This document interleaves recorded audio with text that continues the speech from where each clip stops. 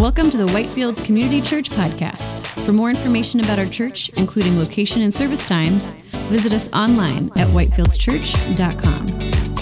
If you are blessed by this message, please consider sharing it with others and leaving a rating or review on your favorite podcast app. Today's message comes from our series, Grace and Truth, a study of the book 1 Corinthians. Here's Pastor Nick. Well, would you please bow your heads with me? And let's pray as we open God's Word. Lord, thank you for your Word. We thank you, Lord, that you love us and want to speak to us. And Lord, would you instruct us this morning? Give us hearts that are ready to receive. And Lord, that they would be fertile soil for the seed of your Word, Lord, that it would take root in our hearts and that it would produce much good fruit for your glory. And we pray that in Jesus' name. Amen. Well, when I was single, before I was married, I lived in a 2-bedroom apartment. I lived in Hungary, and I lived in a 2-bedroom apartment with 4 other guys. And for most of us, it was our first time living on our own, away from family, right? With not having anybody in the house who made rules for us or told us what to do. And living with those 4 guys in that 2-bedroom apartment, I learned some very important lessons about life. One of the guys I lived with, he used to come home from work, and the first thing he would do is he would take off all of his work clothes. And that's all. Like, he would just take them off, and for the rest of the evening, he would just walk around in his underwear, which was not my favorite, especially when I started bringing my girlfriend, who's now my wife, around the house. I mean, what's funny is I would tell him, hey, I'm bringing my girlfriend over. He'd be like, okay, cool. And he wouldn't do anything, right? He still just continued walking around in his underwear. The other thing he liked, other than walking around in his underwear, he really liked onions. And he liked cooking with onions, particularly frying onions. So no matter what he was eating, he always fried onions to go with it. And the only utensil that he used, both for cooking and for consuming food, was this like pocket knife that he carried around with him all the time. And so he also had one other love, and that was smoking cigarettes. So he would just go in the kitchen in his underwear and cook onions and smoke cigarettes every night. And I can't tell you how many times I heard him scream in pain in the kitchen because he had burned himself either with the oil from the onions or with the cigarettes that he was smoking. And what I learned from this man was, just because you can do something doesn't mean you should, okay? Just because you can cook onions and smoke in your underwear doesn't mean you should. The other lesson I learned living with these fellows was that just because you don't have to do something doesn't mean you shouldn't do it. So conversely, just because you don't have to do something doesn't mean you shouldn't do it. Another one of my roommates, he had heard somewhere that if you don't shower for a month, that your hair and your skin begin to naturally cleanse themselves. And he thought, that's a great idea. Then I'll never have to shower again, as if that's apparently the goal of life, right? So he decided, I'm going to try this out. He was a single guy, and he was unemployed, so it was perfect. And for the rest of us who lived in the apartment, though, we bore the brunt of his little experiment. And let's just say, it did not work, okay? If any of you have heard that rumor, it's not true. And what we learned from this man was something very valuable. Just because you don't have to do something, right? Like, just because you don't have to shower doesn't mean you shouldn't, right? Even if just for the sake of others. One of my other roommates, one time I had to go into his room and find something, and I just smelled this terrible smell. The smell was rotten milk, because this guy liked to drink a glass of milk before bed, but oftentimes he didn't finish the milk, and he never cleaned his room. You know, it's not against the law to not clean your room. Like, you don't have to clean your room, but that doesn't mean you shouldn't do it, okay? See, in the same way, when it comes to Christianity and following Jesus, many of these same principles apply. Just because you can do something doesn't mean you should necessarily do it. And sometimes, even though you don't have to do something, that doesn't mean you shouldn't do it. One of the most famous parables that Jesus ever taught was the parable of the Good Samaritan. And it tells the story of a man who was robbed and beaten up and left for dead on the side of the road. And several people walked by this man, and they said to themselves, that's not my problem. I'm not required to help that man. There's nothing that says I have to do that. And yet, a Samaritan man came, a man who was despised in that society. And he stopped and he helped the man. He nursed him to health at his own expense, even though he didn't have to, even though he wasn't obligated to do it. And Jesus told this parable, and at the end of it, he said, you Go and do likewise. Now, the setting for this story is that someone had come to Jesus and asked him a question. The question was, "Teacher, what shall I do to inherit eternal life?" And Jesus' response was this: "You shall love the Lord your God with all your heart, with all your soul, with all your strength, and with all your mind, and you shall love your neighbor as yourself." But this man with whom Jesus was talking, he responded and he said, "But wait a second. Who exactly is my neighbor? Like who's the definition of my neighbor?" Think about what he wants to know.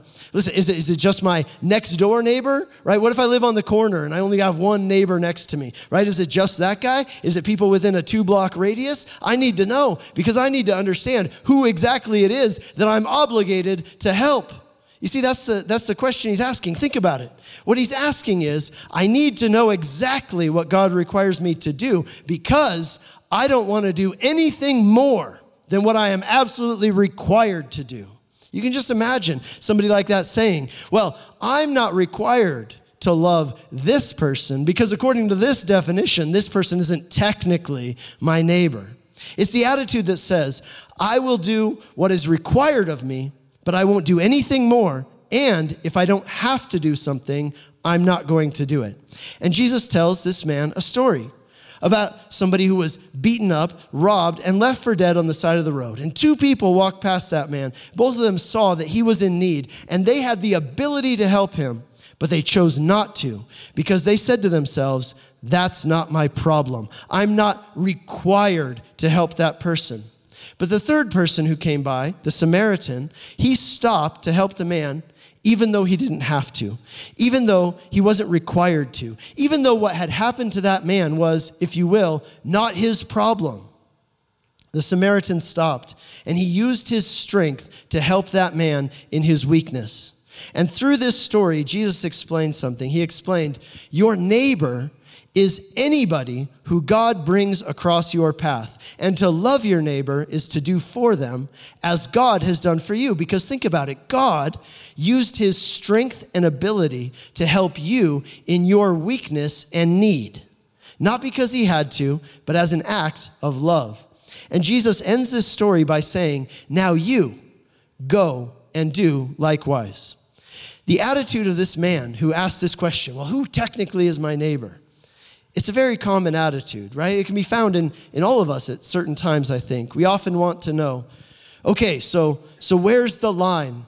Like, what exactly am I required to do? What exactly does God require that I do technically, right? And many times our goal is to do the minimum that God requires, or it's to get away with the maximum that we can get away with without getting on God's bad side, if you will. You know, I get these kind of questions a lot on this call-in radio show that I host. You know, some of the questions I get are pretty interesting. People, they'll call in a lot and they ask, you know, is it technically a sin to do this or that? Or they might ask me, does the Bible actually require that you have to go to church, or you have to read the Bible, or you have to give money, or you have to pray, right? These are the kinds of questions they ask. But I want you to see that Jesus gives us a completely different grid, a completely different set of questions, a completely different approach to life and relationship with God. Rather than asking, okay, where's the line? What am I required to do? What do I have to do? Jesus says this. How about instead we just ask this? How do you love the Lord with all your heart and all your mind and all your soul and all your strength? And how do you love your neighbor as yourself? You see, here in 1 Corinthians chapter 10, Paul is going to help us apply this principle to our lives. The title of today's message is, Do All to the Glory of God. And what we're going to see in this passage, here's our summary statement, our one-sentence summary, our takeaway truth. It's our outline for studying the passage today. I encourage you, write it down in your notes. Take it with you as you go. Whatever you have to do to remember this for this coming week, here's the point of this passage. Rather than asking how much you can get away with, as followers of Jesus, we seek to do all things to the glory of God. So rather than asking how much you can get away with, as followers of Jesus, we seek to do all things to the glory of God. So let's take that sentence and let's break it down as we study this passage. The first part, rather than asking how much you can get away with. Here in 1 Corinthians chapter 10, Paul the Apostle is continuing a discussion which began back in chapter 8. And this discussion is about the question of whether it was okay for Christians to eat meat that had been sacrificed to idols. This is a very relevant issue in that day, but the principles that are found in this issue are very relevant for us today. You see, a few years prior to Paul writing this letter here in 1 Corinthians, a few years prior to him writing this letter, in Acts chapter 15, we read about that there was a council of apostles and early church leaders who met in Jerusalem, and they made a determination. They came to a decision about a pressing social issue of the day, and their determination was that Christians should not eat meat sacrificed to idols. Now, they had several reasons why they made this determination, and the apostle Paul was actually part of that group of people who made that decision and issued that statement. But now, certain people in the Corinthian church were pushing back against this rule. Here's what they said. They said, we should be able to eat whatever we want, including meat sacrificed to idols. And here was their reason. The reason was because in Corinth, where most of the people in the city were pagans, the meat that it was sacrificed to idols was higher quality and it was lower price. Furthermore, many of the temples had restaurants. So if you wanted to go out for a meal at an affordable price, that was where you went, was to the temples. Furthermore, if you went to a regular meat market, there was no way of knowing which meat had been sacrificed to idols and which meat hadn't been sacrificed to idols. So maybe you would end up eating it on accident. And if you got invited over to somebody else's house for dinner, there's a good chance that the meat they're serving you has probably been sacrificed to idols. And so for the people in Corinth, this rule that was made by some other people in a different city, different setting in Jerusalem, they looked at this rule and they said, this is very impractical for our lives here in Corinth. It makes our lives unnecessarily complicated. And so some of the Corinthians were pushing back and they were saying, this is a dumb rule and we're not going to follow it. We have the right to eat whatever we want because as Christians, we know that there's only one true God, right? These so-called gods that people worship in the pagan temples, they don't really exist. They're made up. They're fictional. They're fake. They aren't even real. And so why should we be worried of whether our meat has been sacrificed to something that doesn't even exist? We should have the right to eat that meat if we want to. And so in chapters 8 through 10 here in 1 Corinthians, Paul is responding to their protest. And he's explaining why the Corinthians should follow this rule that was set out by the Jerusalem Council and not eat meat sacrificed to idols. In chapter 8, Paul explained that they should do it for the sake of those who are weaker in their understanding of these theological matters.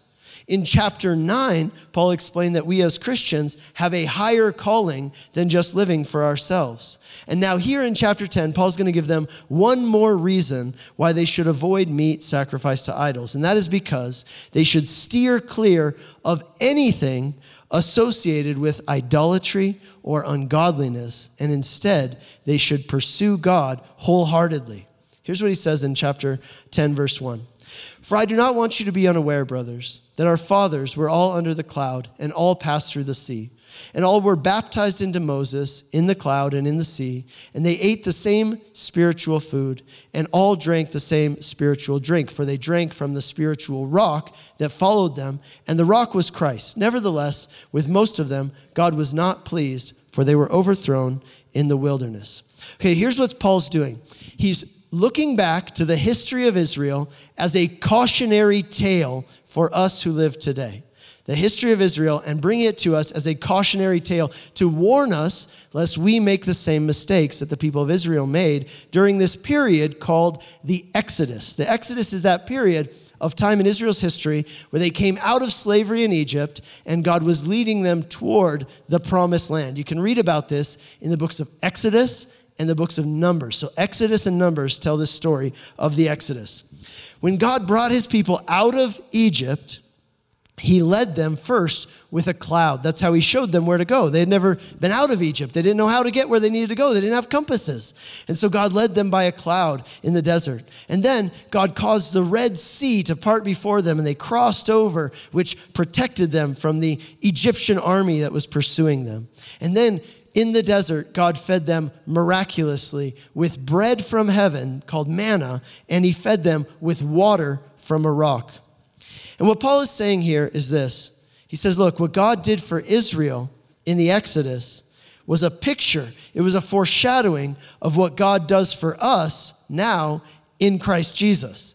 In Christ Jesus, he has set us free from slavery and bondage to sin and death. As believers, we are baptized into Christ. And in Jesus, we are sustained by the bread of life and by his living water.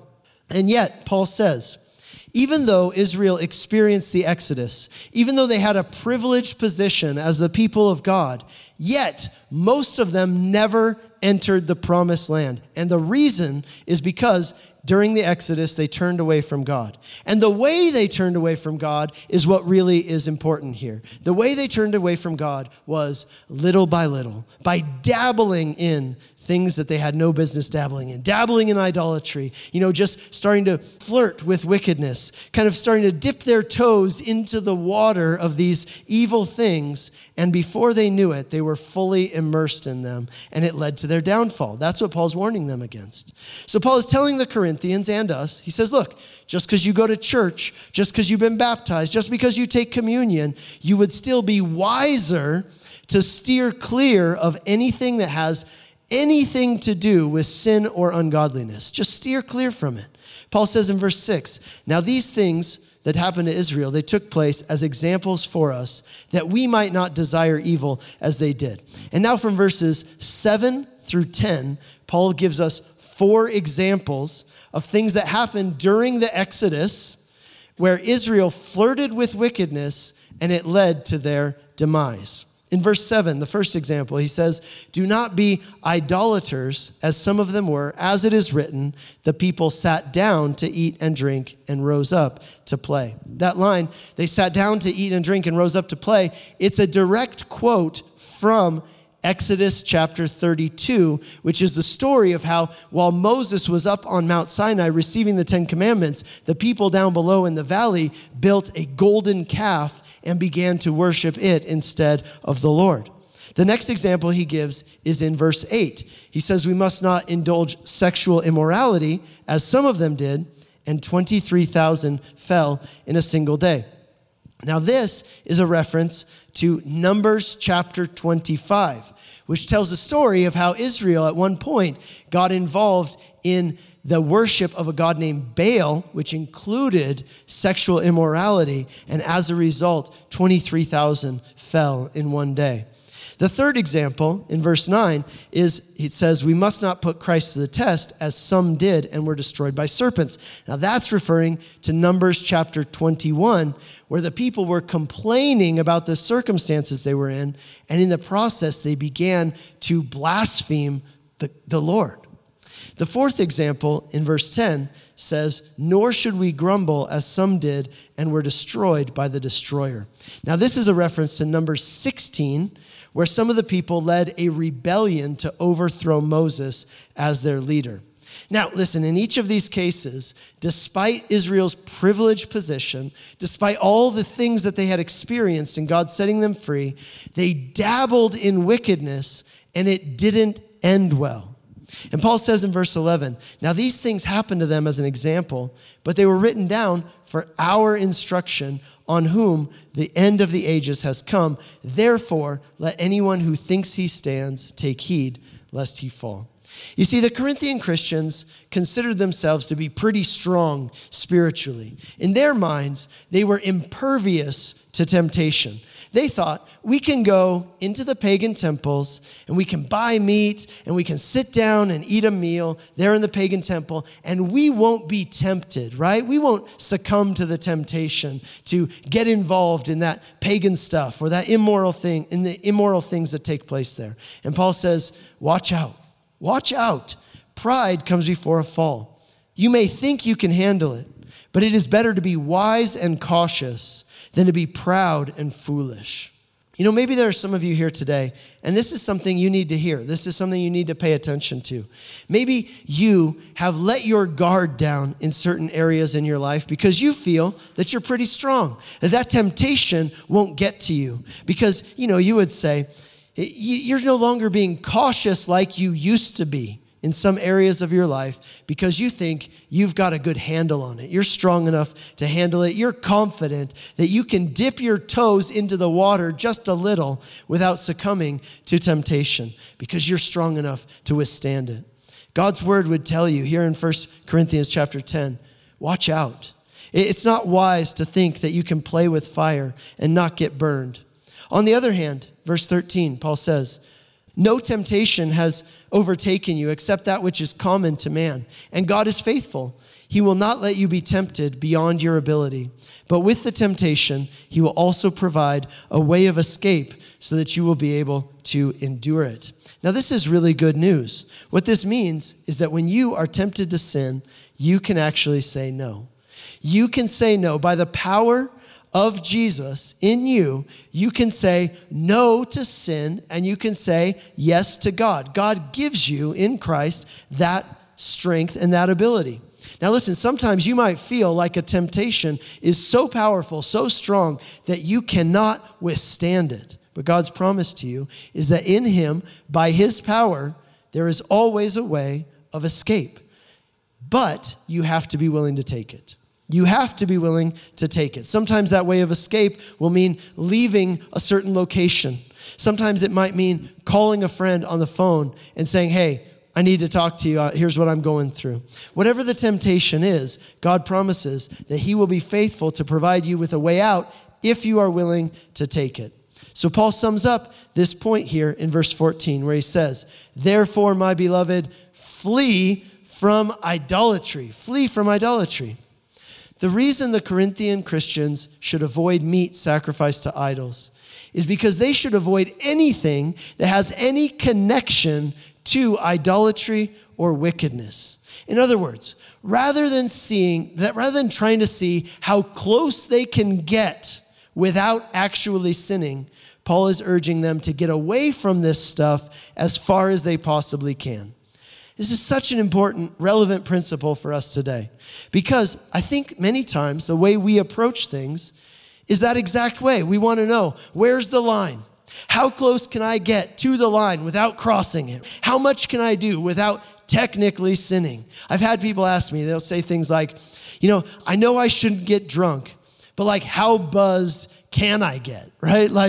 Or I like this one. I was asked one time, so what technically constitutes adultery, right? Like what technically constitutes an affair? Listen, if you're asking that question, you're going the wrong way. Listen, rather than trying to see where's the line and how close can I get to it without actually transgressing, what God's word is telling us is, look, rather than trying to get as close as you can without crossing that line or without sinning, instead, make it your goal to get as far away from that stuff as you possibly can. Flee from it like you would run away from a live grenade. And he says, listen, God will help you when you're tempted, but that doesn't mean that you should dabble in things that cause destruction and harm. It is better to just have nothing to do with those things whatsoever.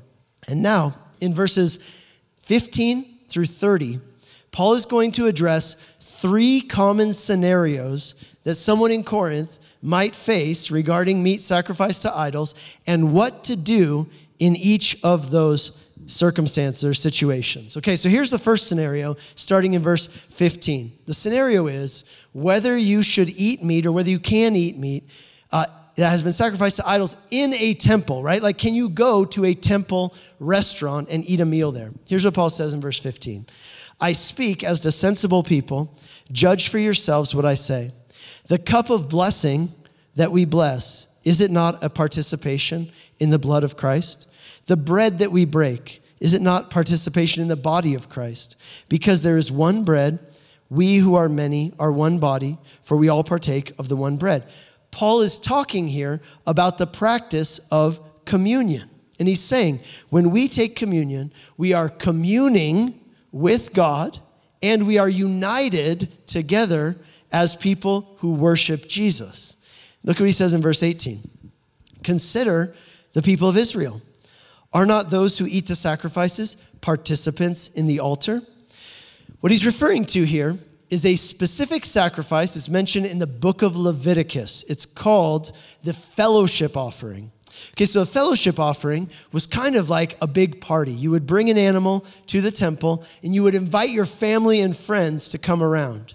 And as that animal was sacrificed, the meat was on the altar, and they would take that meat off the altar before it was completely burned up, and you would have it. It'd be like a big barbecue party with your family and friends in the temple courtyard. And what it communicated was you were celebrating the fact that you had fellowship with God and fellowship with other people who also loved God. So that was the point of the fellowship offering that Paul's talking about here. So think about what Paul's saying. He's saying this: if communion is having fellowship with God and fellowship with other people. If the fellowship offering of the Old Testament was about fellowship with God and fellowship with people who worship God, then think about what you're doing when you go to a pagan feast, when you eat at a pagan temple. He says, basically, think about it.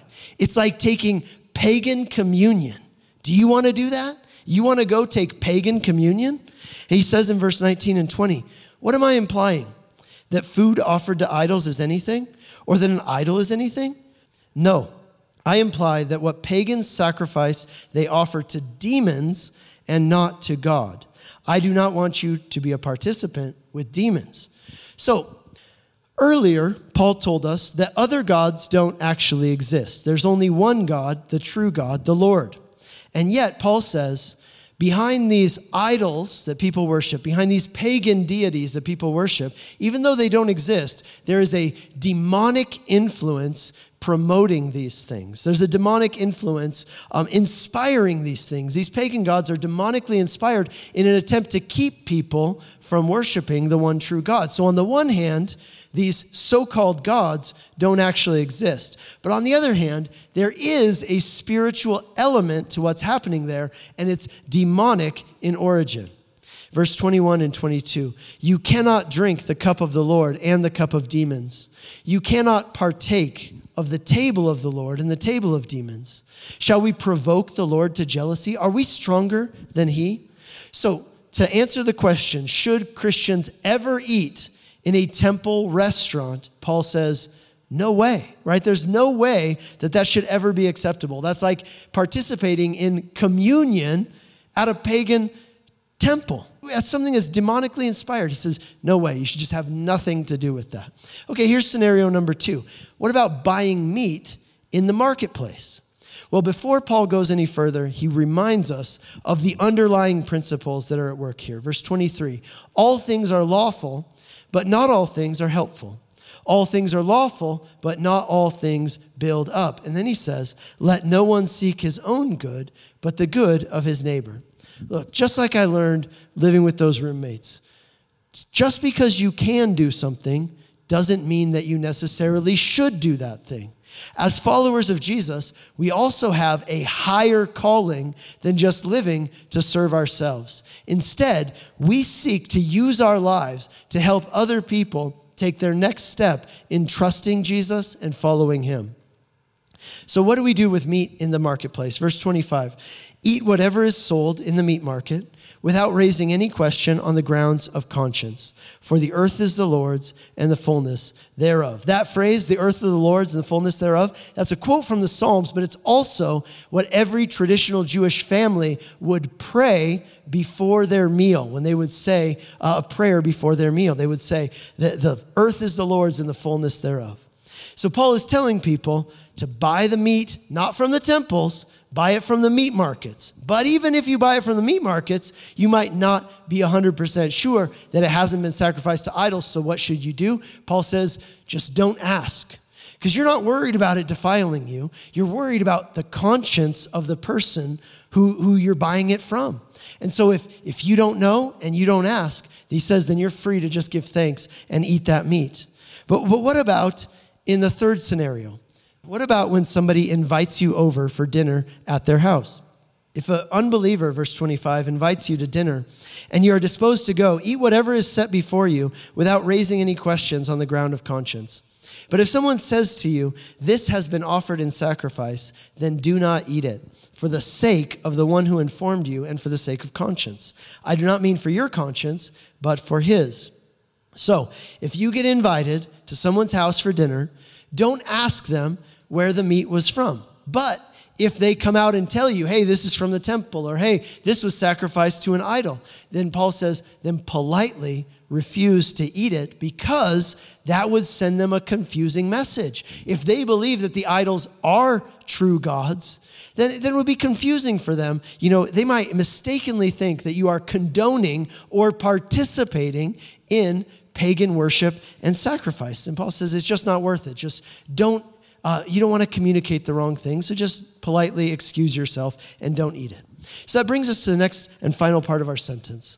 Rather than asking how much you can get away with, as followers of Jesus, we seek to do all things to the glory of God. Paul brings the discussion to a close by saying this, verse 31. So whether you eat or drink or whatever you do all to the glory of God. Give no offense to Jews or to Greeks or to the church of God, just as I try to please everyone in everything I do, not seeking my own advantage, but that of many, that they may be saved. The purpose of our lives is not to see how much we can get away with and still be Christians. The goal and the purpose of our lives is to glorify God and to help other people grow in relationship with Him. And so rather than trying to ride that line, right, and always riding that line of what God allows or doesn't allow, or what God forbids or doesn't forbid, or what God requires or doesn't require, and trying to get as close to that line as you can without crossing over. Instead, Jesus gives us a whole new way of approaching life, a whole new set of questions to ask, a whole new grid to run things through. Here's what he says. Love the Lord your God with all your heart and all your mind and all your soul and all your strength, and love your neighbor as yourself. When you're doing that, you realize that just because you can do something doesn't mean that you necessarily should. And just because you don't have to do something doesn't mean that you shouldn't necessarily do it. But now, right, we're no longer living in the realm, we're no longer being driven by can'ts and don'ts and have tos and ought tos. Instead, in everything we do, we're being driven by a desire to please and glorify God and a desire to help other people grow in relationship with Him. That becomes our new grid for making decisions. Does this action please God? Does it glorify God? Does it help others, or does it hinder others around me from seeing Jesus clearly and desiring to follow Him? If it brings glory to God and it helps other people, then do it. If it doesn't, then don't. The parable of the Good Samaritan, it isn't just a nice story about a nice guy who did a nice thing. I think that's how we often think of it. We think, oh, okay, Jesus is telling us to be nice people who do nice things. But you need to understand that from the very earliest days of Christianity, Christians who heard the parable of the Good Samaritan, they understood that it wasn't just a nice story about a nice guy who did a nice thing. Rather, it was a picture of what Jesus has done for us. Think about it. That man who was robbed and beaten and left for dead. You know who that is? That's you. That's me. That's us, right? That is the effect that sin and this world has had upon us. It has robbed us and left us beaten up and helpless and left for dead on the side of the road. That man bleeding on the side of the road, you understand, he is unable to help himself. He can't just pick himself up and fix his problem. What he needs is a savior. He needs someone to come along who is not only able to help him, but who is willing to help him. He needs someone to rescue him. And the question is, who would ever be able to do that on the one hand? And the other hand, who would be willing to do something like that? It would require someone who not only had the ability, but who was also willing to help. Someone who wouldn't just walk by and say, that's not my problem. And friends, the good news of the gospel is that God looked upon you in your state and He did not say, that's not my problem. That's the good news of the gospel. God looked at you, and in the person of Jesus, God didn't say, that's not my problem, but rather He came to you and lovingly served you by doing for you what you could not do for yourself in order to save you. And He did it at infinite cost to Himself. He gave His life, the ultimate act of love, in order to redeem you so you could be forgiven and reconciled to God and receive the hope of eternal life. And the way you receive that hope is by trusting in and clinging to and relying on Jesus Christ and what he did for you to save you.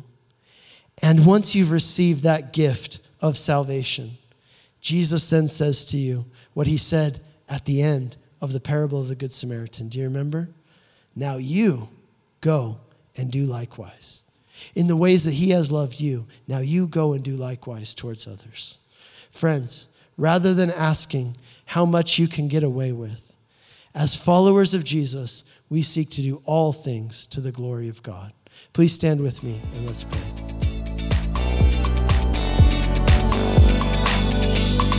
You have been listening to a message from Whitefields Community Church in Longmont, Colorado. For more information and audio content, visit us at whitefieldschurch.com.